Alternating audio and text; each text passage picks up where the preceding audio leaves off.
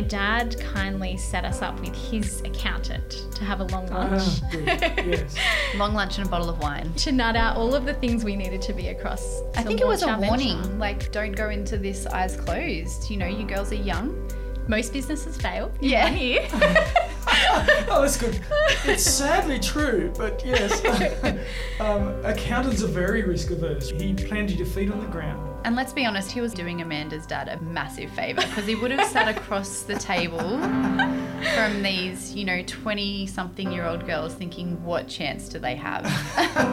Welcome to Getting to the Heart of Business, brought to you by The Online Co, where we believe the best way to help small and medium businesses grow is by putting people first. I'm James Parnwell, and today you'll meet the founders of Active Ability, a respected disability services organisation that operates out of 3 cities across Australia's east coast. Cara Foscolo and Amanda Siman are 2 amazingly determined women who've built a very innovative business from scratch at a young age. They don't like to talk themselves up, but if you ask me, it's fair to say they've been pioneers in their industry. With me is my co-host and marketing pro, Jess Caluso. G'day, Jess. Hey, James. Do you have any funny baby juggling at work stories? I do. I've got an 11-month-old or nearly 12-month-old daughter, and I mean, as you know, we all work from home. So most of my stories revolve around going, okay, I've got a meeting with a client at 1 p.m. My daughter is normally really awake at 1 p.m. How am I going to make sure she's asleep? So I've sort of work the day backwards from that meeting time and make sure I have enough activities and get everything sorted so that she's asleep by 1 p.m. So there's been a few meetings, and I mean, you are my boss, so I don't know if I should confess this. But there's a few meetings where, 5 minutes to go before the meeting, I'm sweating thinking, I think I'm going to make it, but I may not. Well, you've done it somehow. Yeah. How about you, James? Yeah, well, I've done the work from home thing for some time now. And some years ago when my eldest daughter was maybe 2, she was pushing around on one of those little trikes, one of those little plastic things they push themselves around the house on. Oh, yes. And my office was in a converted garage and it had a little step down into the garage. So I'm on a phone call with a client in Perth. I don't remember what the topic was, but we were talking fairly deeply about something. And she's essentially driven her trike off the edge, landed, smashed her head on the ground. Oh, dear. And then absolutely screamed the house down. And there was absolutely no way I could cover it. No, it's not one of those. Make it work, hold her, and it was basically, I'm so sorry, I have to go, and I'll call you back. It was fairly awkward, but thankfully my kids are older now, and we've been able to put in a few more boundaries, like keep the door shut. That would have been a good idea. Yeah. Make sure that sort of thing doesn't happen. But most people are understanding and forgiving, and will give you a second chance if these things happen. I think I should ask you in April for a few more tips, I think. I mean, well, you've never picked up on me being late, so... No, that's true. Yes, well done. Touch wood, I've managed it so far. Well, in today's interview, you'll hear how Cara and Amanda have had to do a lot of that juggling act. They're both young mums. They're running a business that's highly complex, specialising in exercise physiology, dietetics and physiotherapy for people with intellectual disabilities, mental health and neurological conditions. I think a lot of you will relate to their experiences. Although it's a unique industry, they're dealing with the same kinds of challenges many of us do, like struggling to find balance between work time and family time and navigating constant change. 10 years ago, at the University of Sydney, a research project was underway looking at how exercise could help people with intellectual disabilities. It was part of a new and emerging industry called exercise physiology. The project was a hit. 100 participants got stuck into things like dancing, games, running on the treadmill during their favourite TV shows, playing modified sport. In fact, they loved it so much that at the end they were all asking, how do we keep the magic going? Well, thankfully, 2 of the young research assistants on the project answered that call. Cara Foscolo and Amanda Siman birthed a business called Active Ability, which now operates out of 3 different cities. And I'm with them today to hear the rest of their amazing story. Cara and Amanda, welcome to the podcast. Thank you.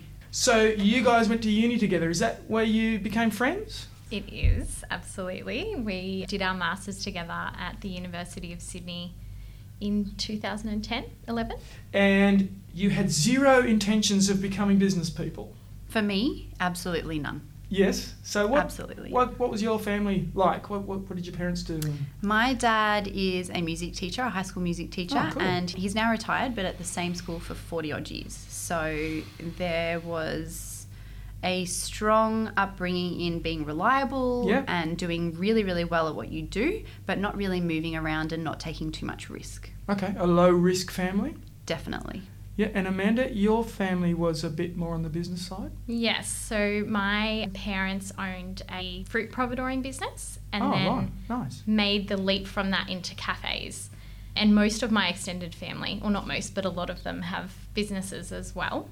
So I had a little bit of an interest, but I still, if you had asked me then, would I be doing what we're doing now? The answer would have been no. Right, so you're in a class of other people studying the same thing and they're all going down the medical route. Yeah, allied health. And I guess there's a kind of an inertia to go in that direction. But then this research project came up. Yeah, so at the time, exercise physiology was and still is an emerging therapy. So job opportunities in the industry 10 years ago were far less than what they are now. So to do what we wanted to do, work in disability, there wasn't an employer out there. Right, so opportunity was limited. Absolutely. And I feel like the dream was to work in cardiac rehab in a hospital. That's what everyone wanted to do. Okay.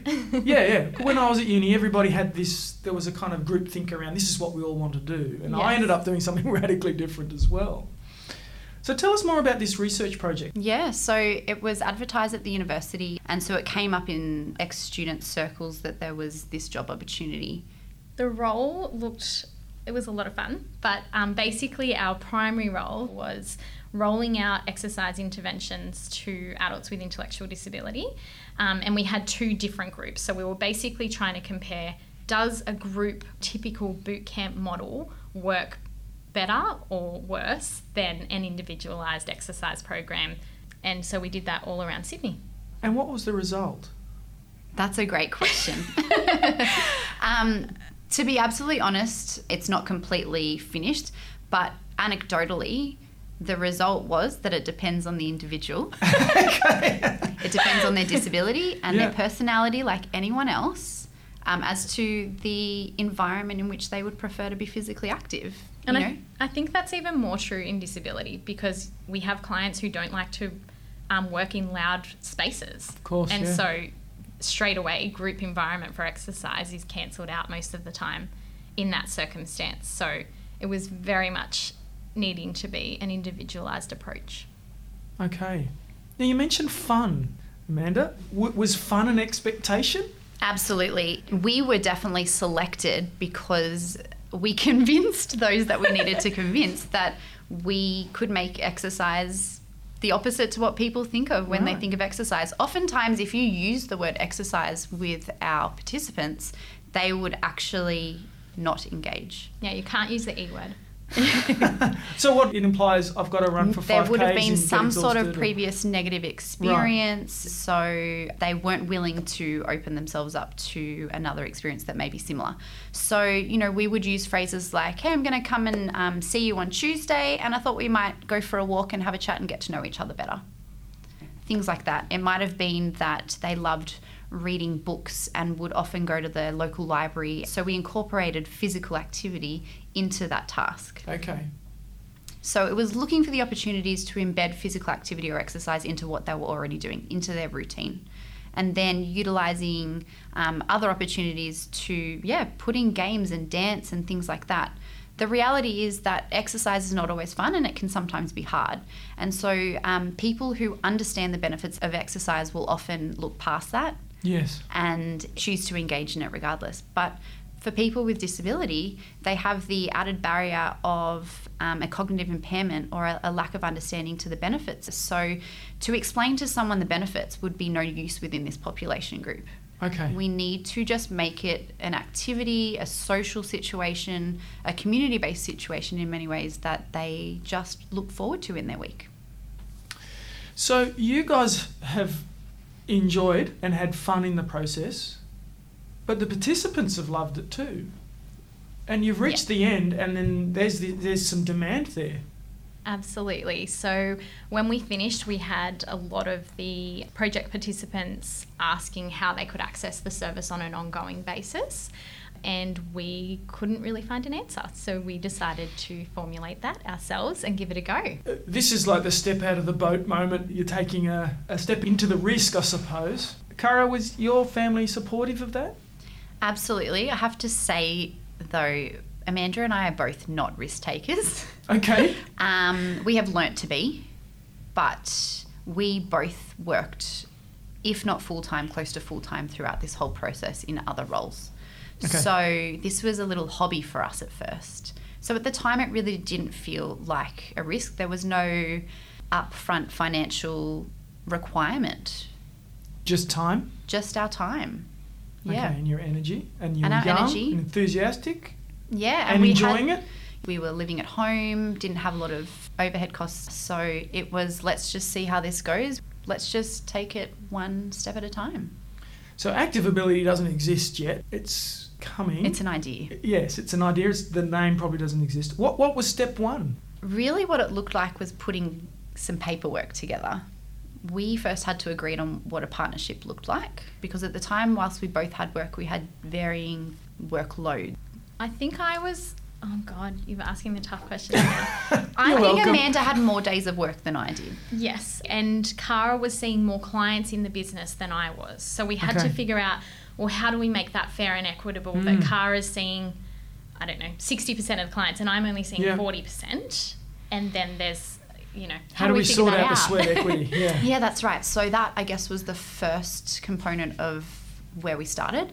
The second part was, as exercise physiologists, we need to have safety covered. So, yes. Are we assessing our clients appropriately for their risk? What paperwork and resources do we need? Consent forms, just all those basics that you walk into any other exercise clinic and that's already developed. Okay. We also had to figure out how to overcome the barrier of, when you work in an exercise physiology clinic, your next client brings themselves in, they're motivated to be there, they can sign their own paperwork. But we were sometimes going into a group home because mum who lives in Queensland asked us to. And so we had to figure out, getting consent from another state, or getting someone to sign a document that doesn't own a computer. There was lots of things that we didn't kind of anticipate that needed to be worked through. Yes. And I think the final step, my dad kindly set us up with his accountant to have a long lunch. Good. Yes. Long lunch and a bottle of wine. Yes. To nut out all of the things we needed to be across, I guess, to I think it was a launch our warning, venture. like, don't go into this eyes closed. You girls are young. Most businesses fail. Yeah. Oh, that's good. It's sadly true, but yes, accountants are very risk averse, right? So he planted your feet on the ground. Absolutely. He obviously did that well, not in a discouraging way, because you're still here. And let's be honest, in retrospect, he was absolutely doing Amanda's dad a massive favour, because he would have sat across the table from these, 20-something-year-old girls thinking, what chance do they have? So he was very kind to give of his time. Just to step back, when you're in high school or even as kids, was there a sporting interest or some passion that's gotten you on this track to start with? I think there is for most people who study exercise science or exercise physiology. Great. You loved PDHP at high school. Yeah. Did well in PDHP, my HSC. We'll do an exercise science degree. Okay. Don't know what that looks like after that, but I'll give it a go and see where we end up. What's your sport? Swimming and water polo for me. Swimming? Yeah. Good. Yeah, swimming and tennis for me, but, really loved the touch and the OzTag at school. Okay. So you've been running classes in the research project. It's been a lot of fun. There's an opportunity to come out of it, and then you kind of slam into a red tape brick wall. Is that what I'm hearing? Yes, so the reality of the research project was it had money behind it. There was funds to pay us to go and deliver these services. And we then had to understand how the disability world was funded, which at the time was complicated, to say the least. So we had some participants who were able to use private funds, so they were paying for their own services. We had some who were being funded through ageing, disability and home care. We had others who had random bits of funding, so it was complicated and confusing. But we got there. We were introducing this idea of complexity fairly early on, right? There's also the complexity of the people with the disability and all of varying levels of that. And the NDIS hasn't even started yet, which adds a whole nother layer of complexity. Yeah. Tell us about the NDIS, for those who don't understand it. The NDIS is the National Disability Insurance Scheme, and essentially it is a federal and state funded scheme so that everyone living with a disability in Australia can access a fair and equitable service. Previous to that, services were state-based, and so, you know, there were horrible stories about people feeling like they had to move states because they had a child with a disability and they could access better care in another state of our country. Because we were in the disability space, we were hearing about this big thing that was coming, and basically the message was pretty clear. Everything is going to be privatised, so you either have your own business or you are going to be employed by one of the NGOs. And we had active ability. It was very early days, but we thought, okay, let's just see where this takes us. The goal originally working at ADAC was to implement exercise at these residential facilities, but what it progressed into was to transition them out. So I just want to clarify a couple of terms. NGO is a non-government organisation. Yes. And ADAC? Ageing, disability and home care. So they're leaving, they're moving into community homes. So we're going from a couple of hundred people living on one site to living in houses of a maximum of 5 people. They have complex disability. They have paperwork a mile high. They'd only seen a GP that has known them for 20 odd years. These are people who were in their 50s, 60s and had been living on site in some situations since they were 12 years old. Wow. They knew what every day looked like. Yes. It was just very consistent, which in disability is often key. Yes. And so part of transitioning them was literally getting out of our heads everything that we knew about this person and what we had trialled and what worked and what didn't, so that we could hand that over to someone else. So in the final 18 months to 2 years, it was working with 300 people, then 6 months later working with 200 people, and then 150 until we were told your services are no longer needed. And that's when when things got real.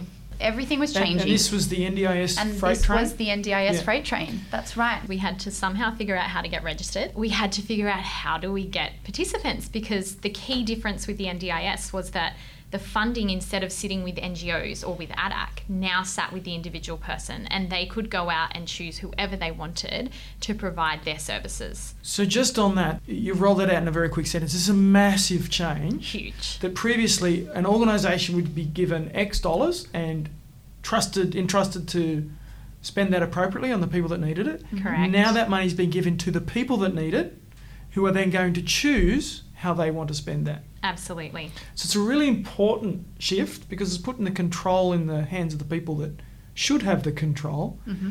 But it's a massive shift.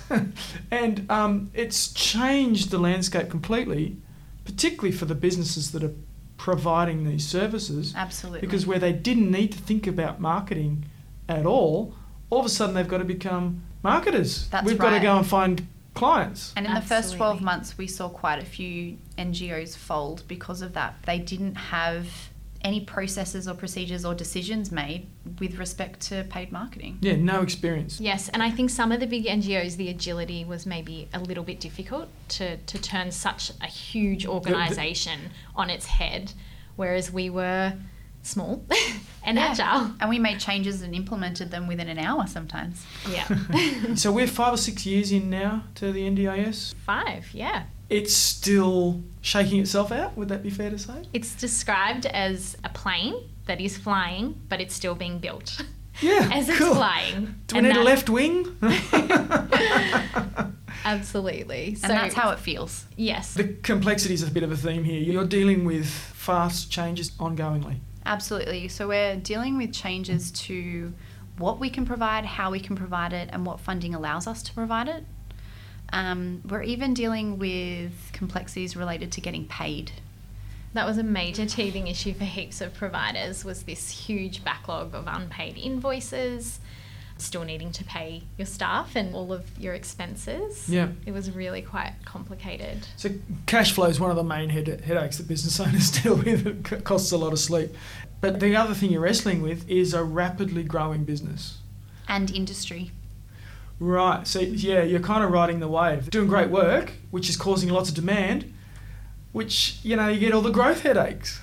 Absolutely. We recognised very early that we were therapists and therapists first and not business owners. And so the help that we needed wasn't in how to provide a service. It was how to put things in place, or what do we need to put in place so that we can remain practicing and not have our company fall apart. How can we scale without losing the quality that we know that we were known for? We were lucky that when that state government funding tap turned off, a lot of our clients did come back to us. And so we went from no money to slowly building the business back up again. And we had to figure out how to scale that quite quickly. When looking at what normal business growth should look like, we're reading information that suggests 10 to 20% growth year on year, and we're looking at 360% growth. Yeah. So there was no readily available content for us that really matched our situation. So, Amanda, you raised the scaling question without compromising quality. And I imagine that you'll wrestle with that the rest of your business life. Absolutely. But, at this point, no doubt you've solved a part of that puzzle. Tell us what that looks like at this stage of your journey. The right recruitment at the right time is probably quite key to us being able to scale effectively. We do have lots of ties and links within the exercise physiology profession. Cara and I were both working part-time at the University of Sydney for a while, so we saw some amazing graduates coming through, and we made sure that we grab them, offered them a job first. Yeah. So we had a really great recruitment tap, which was fantastic, and an amazing opportunity. I think as well, we really believe that skill can be taught, and if you have never worked with a person with a disability, it can be sometimes like a brand new situation, even for a really qualified or experienced therapist. If you've never worked with someone nonverbal before, for example, you've got to think about how you communicate entirely. And how they communicate with you. A lot to do with therapy, especially exercise, is safety. So if they're not able to tell you how they feel, right, there is risk involved. Absolutely. And so we really believe that if someone has their heart in the right place, we can teach some of that skill. Yeah. We can provide that disability expertise, but we can't teach the compassion and the drive to want to support someone with a disability. You can't teach integrity. Like we often talk about hiring the right people and then training them with skill.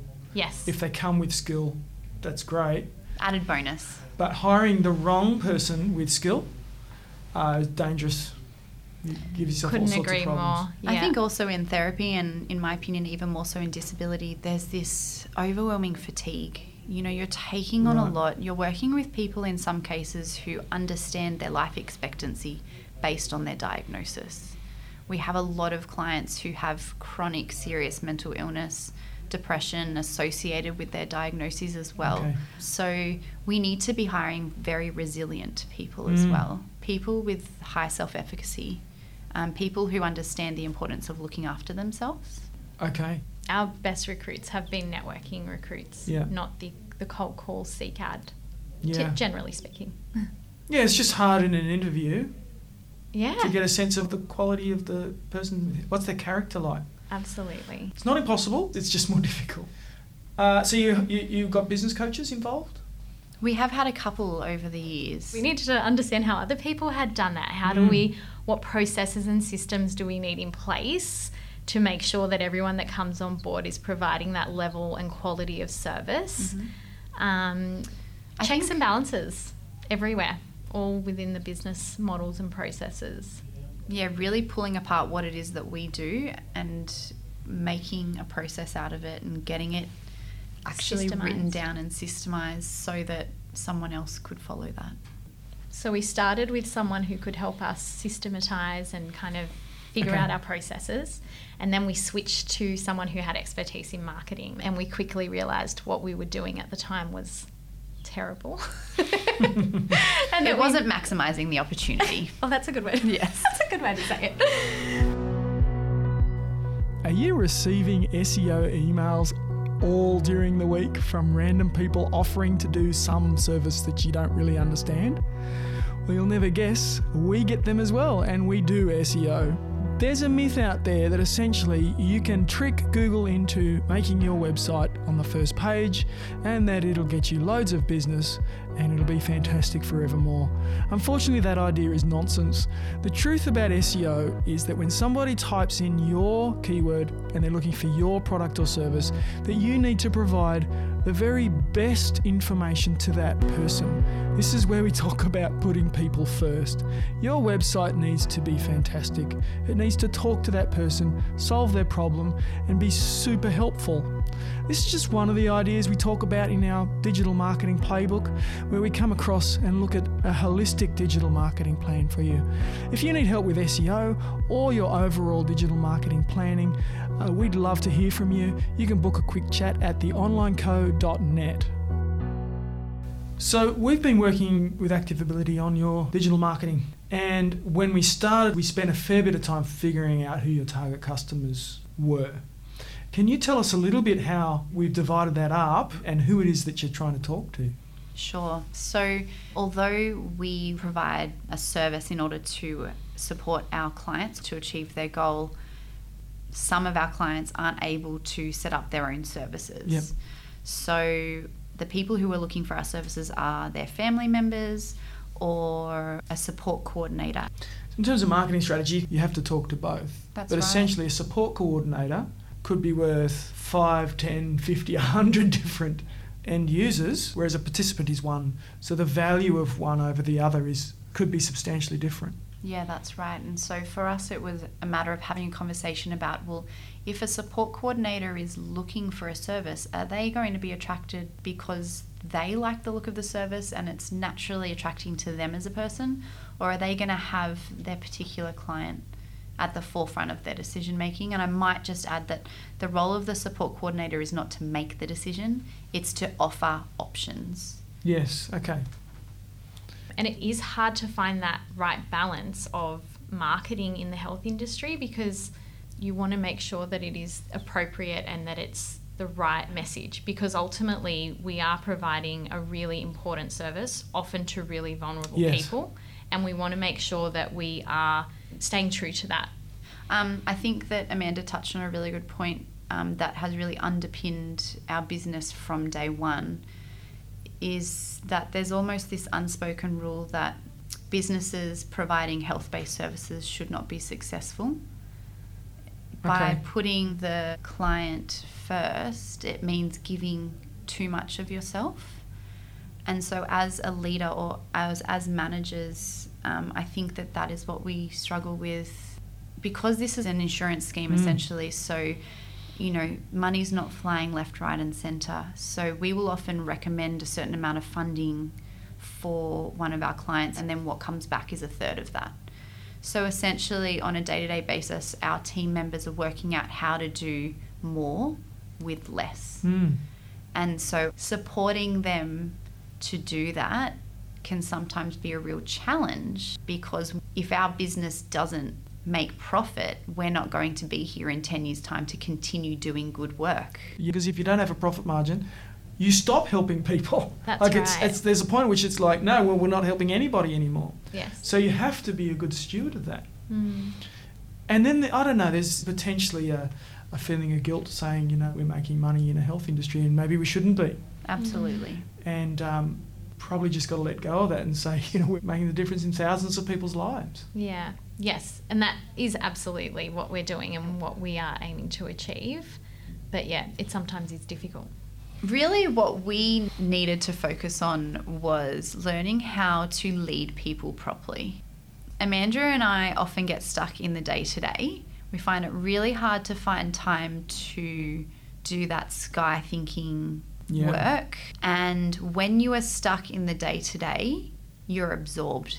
And it also affects your ability to lead, because as a leader, I really do believe that you need to have the long ball game in mind. So I think if anything, that's really where we're sitting at the moment, really trying to get out of the everyday. We don't provide the direct services to our clients, Amanda and myself. We actually haven't done that since about 2016, and that was a clear goal from the outset of ours. But we're still stuck in the everyday, and I think that is tied to the fact that we've grown very quickly. Our goals we typically set was 25% growth, and then we ended up with 360% growth. So that's the level of scale we're talking about. And whilst we have progressed so far with respect to taking ourselves out of particular roles, there's still so much more. And it's hard to let go. Well, that's what I was going to say. You can often pick up the new things you need to do and not drop the old things.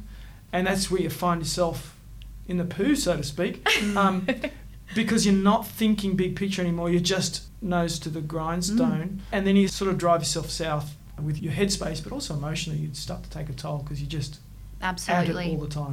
At the beginning of the NDIS rollout, as exercise physiologists, we felt really strongly about being the only ones to explain what our service is, and they were long, drawn-out conversations, 45-minute phone calls, because a lot of the time we were a soundboard to frustrated parents or adult siblings. So that was a role that we couldn't imagine anyone else doing. Yeah.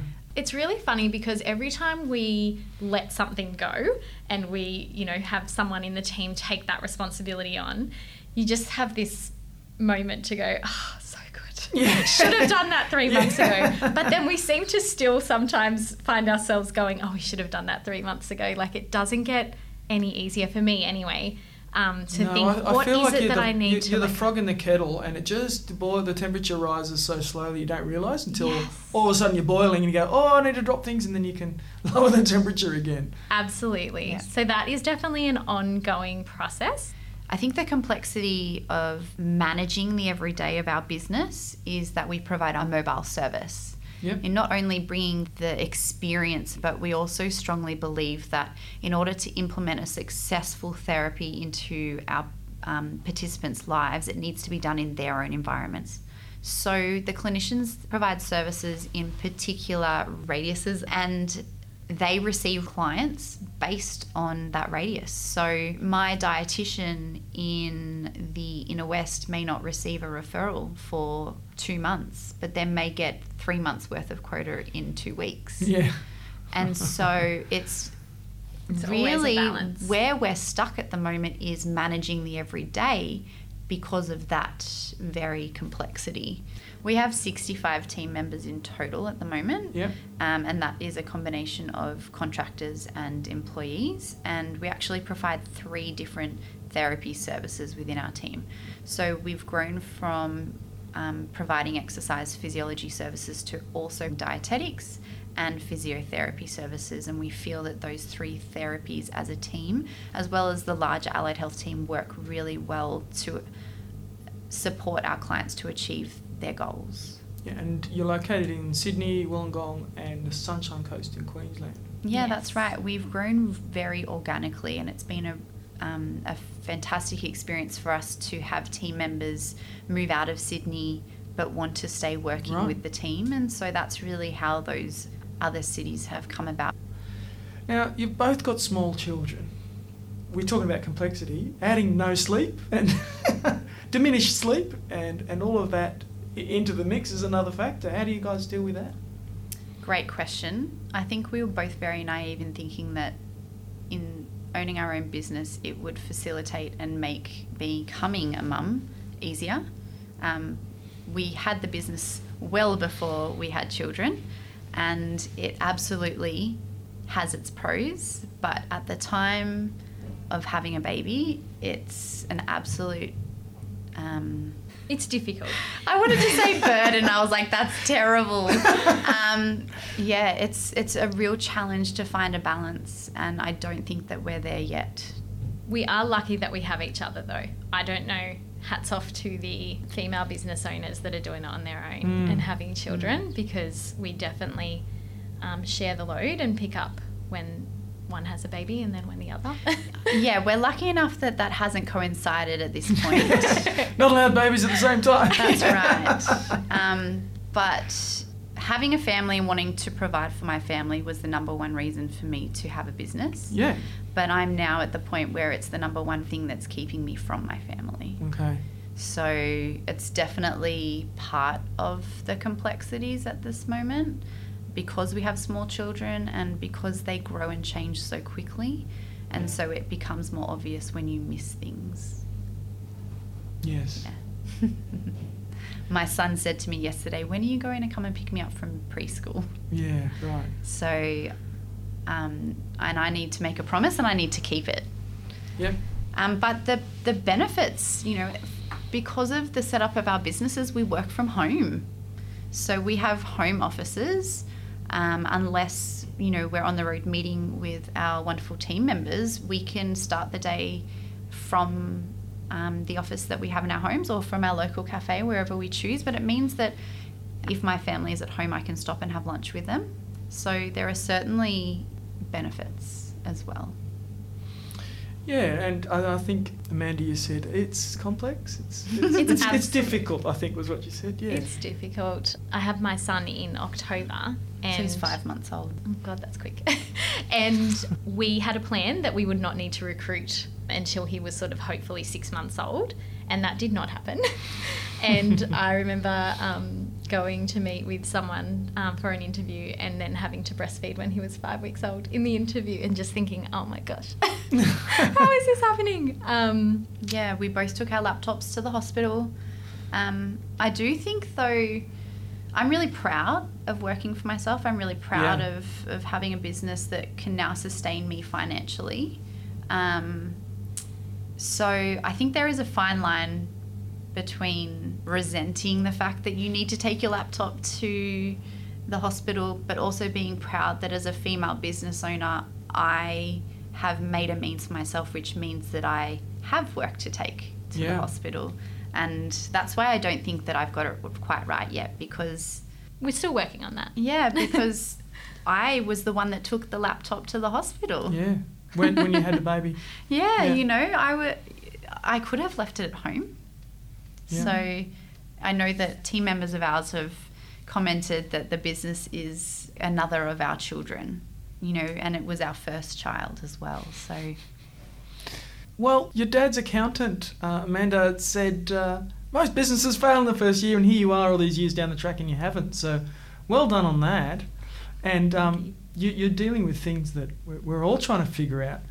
How does work and life work together? How do we grow? How do we manage the growth? How do we keep the quality there while still growing? So thank you so much for your vulnerability in sharing the challenges that you're facing, but also in sharing your story of what the wonderful thing you're doing for Australians who really need your help and support. So thank you guys for coming on the podcast. Thank you for having us. Thank you. That was Cara Foscolo and Amanda Saman from Activability, and you can find out more about their services at activability.com.au. So James, Cara and Amanda are really assertive marketers, and they do a lot of marketing and they get good results. And I'd like to get your thoughts on being assertive and aggressive with your marketing. Yeah, well, I mean, they're in a growth industry. So it's almost like there's a land grab as the NDIS rolls out that they're able to take chunks of the market. They're really well positioned to do that at the start. But rather than letting the work just sort of roll in, they've said, all right, let's grow and let's grow fast. So then they've put strong marketing in place, set up sales processes on the back of that to convert the leads into sales, and it's working really well for them. I think the first thing they're doing right is some proper planning. So to put a 12-month plan in place and break it up into 90-day milestones. And then they're doing multi-channel marketing. So they're marketing across the different avenues in digital. And when we think about avenues, I like the sort of roads analogy in that in a city, there's typically 3 or 4 major roads and all the traffic's there. And there's all the little roads as well, and they're valuable. But in digital, there's really only a couple of main roads. There's Google, Facebook, Instagram, LinkedIn, and email. And it's likely that you're going to be able to cover almost all of your target market with those. Now, I'm not ruling out the small roads. They can be useful in certain cases. For example, TikTok might be great if you're talking to teenagers, but if you're not talking to teenagers, potentially don't less bother. great. Yeah. So they do really strong Google marketing, both paid and SEO, and they've identified the strategy that they're going to do, and they're rolling it out and reaping the benefits. They're also doing some really assertive social media marketing.